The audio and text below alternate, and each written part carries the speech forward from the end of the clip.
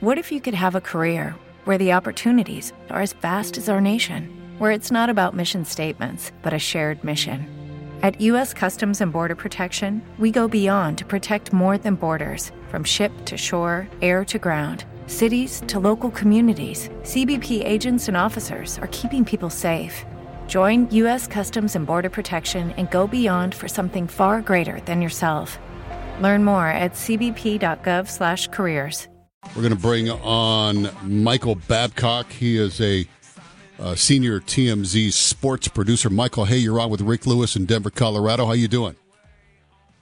Good morning, guys. Thanks for having me. Yeah, man. Thanks for coming on the show. Everybody talking about the Kobe Bryant helicopter crash. You guys were the first to report it. You guys were out in front of everybody by at least 25 minutes to 30 minutes. And how was that possible? How did you guys get that information? Well, not to go too much into our process, but it started Sunday morning. Harvey Levin, who runs TMZ, got a tip from someone in law enforcement that he's known for some time, and they said that, look, there's been this terrible accident, and, Kobe was on board the helicopter crashed, he passed away. So at that point, we kind of start working the story and making calls and, calls over the course of, I don't know the exact time, 45 minutes, an hour period. And, with one of the final calls being to a representative for Kobe and, talking to them and them confirming the news and, kind of letting it be known that, listen, we're about to post the story. And, they said okay, and that's when we posted the news, and from there it obviously spread across the country and across the world, and it's terribly sad. I don't have the right words to describe just how awful of a situation this is. We had Harvey on the show Friday, coincidentally enough. Tell him we said hello. I will, absolutely. Yeah, when this broke, and this is one of those stories where people for years will be talking about where they were when they heard the news about Kobe Bryant. And I just boarded an airplane in Phoenix, and the guy next to me took his headphones off. He goes, "Kobe Bryant's dead." I went, "What?" Wow. And we hadn't taken off yet, so I had my phone, and I went online, and I saw TMZ had reported it. And I was looking for some other, confirmation from other news sites, and nobody was saying anything. And so I wasn't sure if I should believe it or not, although I got to say, you guys have been right on stories like this for a long time now. I got to give you credit. Yeah, thank you. Yeah, I'm with you on that. Look, and I'm one of the sports guys here, but even when they called me and they said, hey, look, this is information that we just got, I had to ask my guys to repeat it, and I still didn't want to believe it. And you don't hope you're wrong very often, but you don't want this to be true. It's too devastating. It's too much. It's too much to comprehend.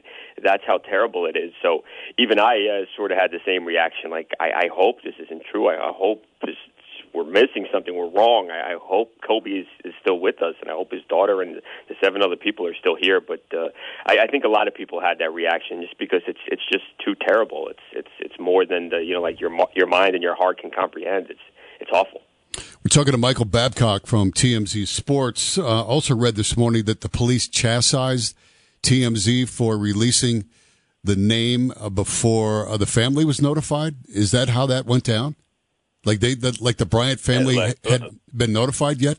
Well, no. Like I was just saying, when we initially got the information, 45 minutes, an hour later, so it had been some time since the crash had occurred. But we did talk to Kobe's representative, so okay, it's pretty clear that the Bryant family knew what had happened by that point, and again, they said yes, that is true, in fact, and they knew we were posting the story. So I think that the sheriff might have been a little bit mistaken when it came to that aspect of what he said.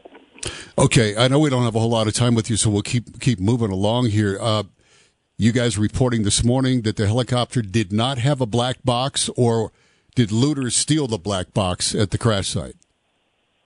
No black box. In fact, I actually spoke to a gentleman who used to fly Kobe, same helicopter, that exact helicopter that crashed, and he said that it did not have a black box. I asked him why. He said black boxes, number one, they're expensive, and these crashes are incredibly rare. And he said, this is essentially like a limousine in the air. It's that nice of a helicopter. This is not some cheap bird. This is a really nice helicopter that's known to be safe, and for that reason, for the reason that they're not required by law to have a black box is the reason that they didn't have the black box. So that'll obviously make the investigation a little bit more difficult because they're not going to have all that information that they would have had. So now they'll look at the wreckage site and along with some information about the altitude and the speed that they were flying at over the course of the flight and when they crashed, and they'll have to pair those things together with some weather conditions and the air traffic control communications, and using those things they'll have to try and figure out what exactly went wrong here.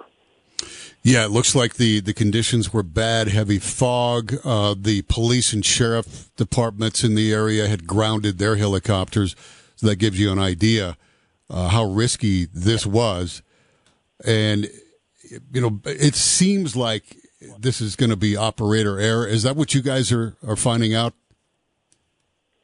Look, I wouldn't go that far yet as to say that, but it does seem like this is a weather issue as opposed to being a mechanical issue. Like you just said, it was very foggy that day in Los Angeles, and the LAPD had grounded their air units, so they weren't even flying.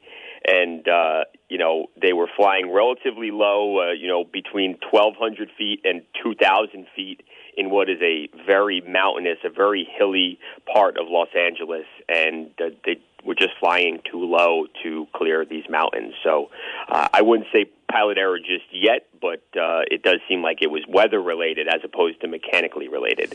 I did have a pilot tell me yesterday that when you're flying these types of charters for rich, famous people, conditions aren't great, but they're going, no, we got to get there. You have a tendency to take more risk than you normally would. And that's probably what happened in this situation, I think. Yeah, I've heard people speculate about that too. I asked this former pilot, and look, maybe Kobe had changed over the years, but he said back in 2014, 2016, when he was flying Kobe, he said Kobe was never demanding. If he was taking Kobe to a game and the weather wasn't going to be good, he would tell Kobe or Kobe's people, like, we can't get to the game today on the helicopter, or I can get you to the Staples Center today for the game, but you're probably going to have to drive back because the weather's rough. But the point being is that Kobe, at least back then, according to this pilot, was never demanding when it came to like weather conditions, that he would let the pilot do his thing, and the pilot was the expert and he would trust them. Yeah, you would hope so. Let's hope that was the case. And I don't know if you guys reported this or not, that Kobe never flew with his wife at the same time for this reason. Yeah, I'm not sure about that. That's not something that I had heard, but I definitely could see that being plausible for sure. All right, well, Michael, I know we're on a tight schedule with you. Appreciate you coming on the show. You guys really do some amazing work, and in this case, you certainly were out in front of everybody on this story. Thanks for coming on the show. Thanks for having me. I appreciate it. All right, Michael Babcock, TMZ Sports.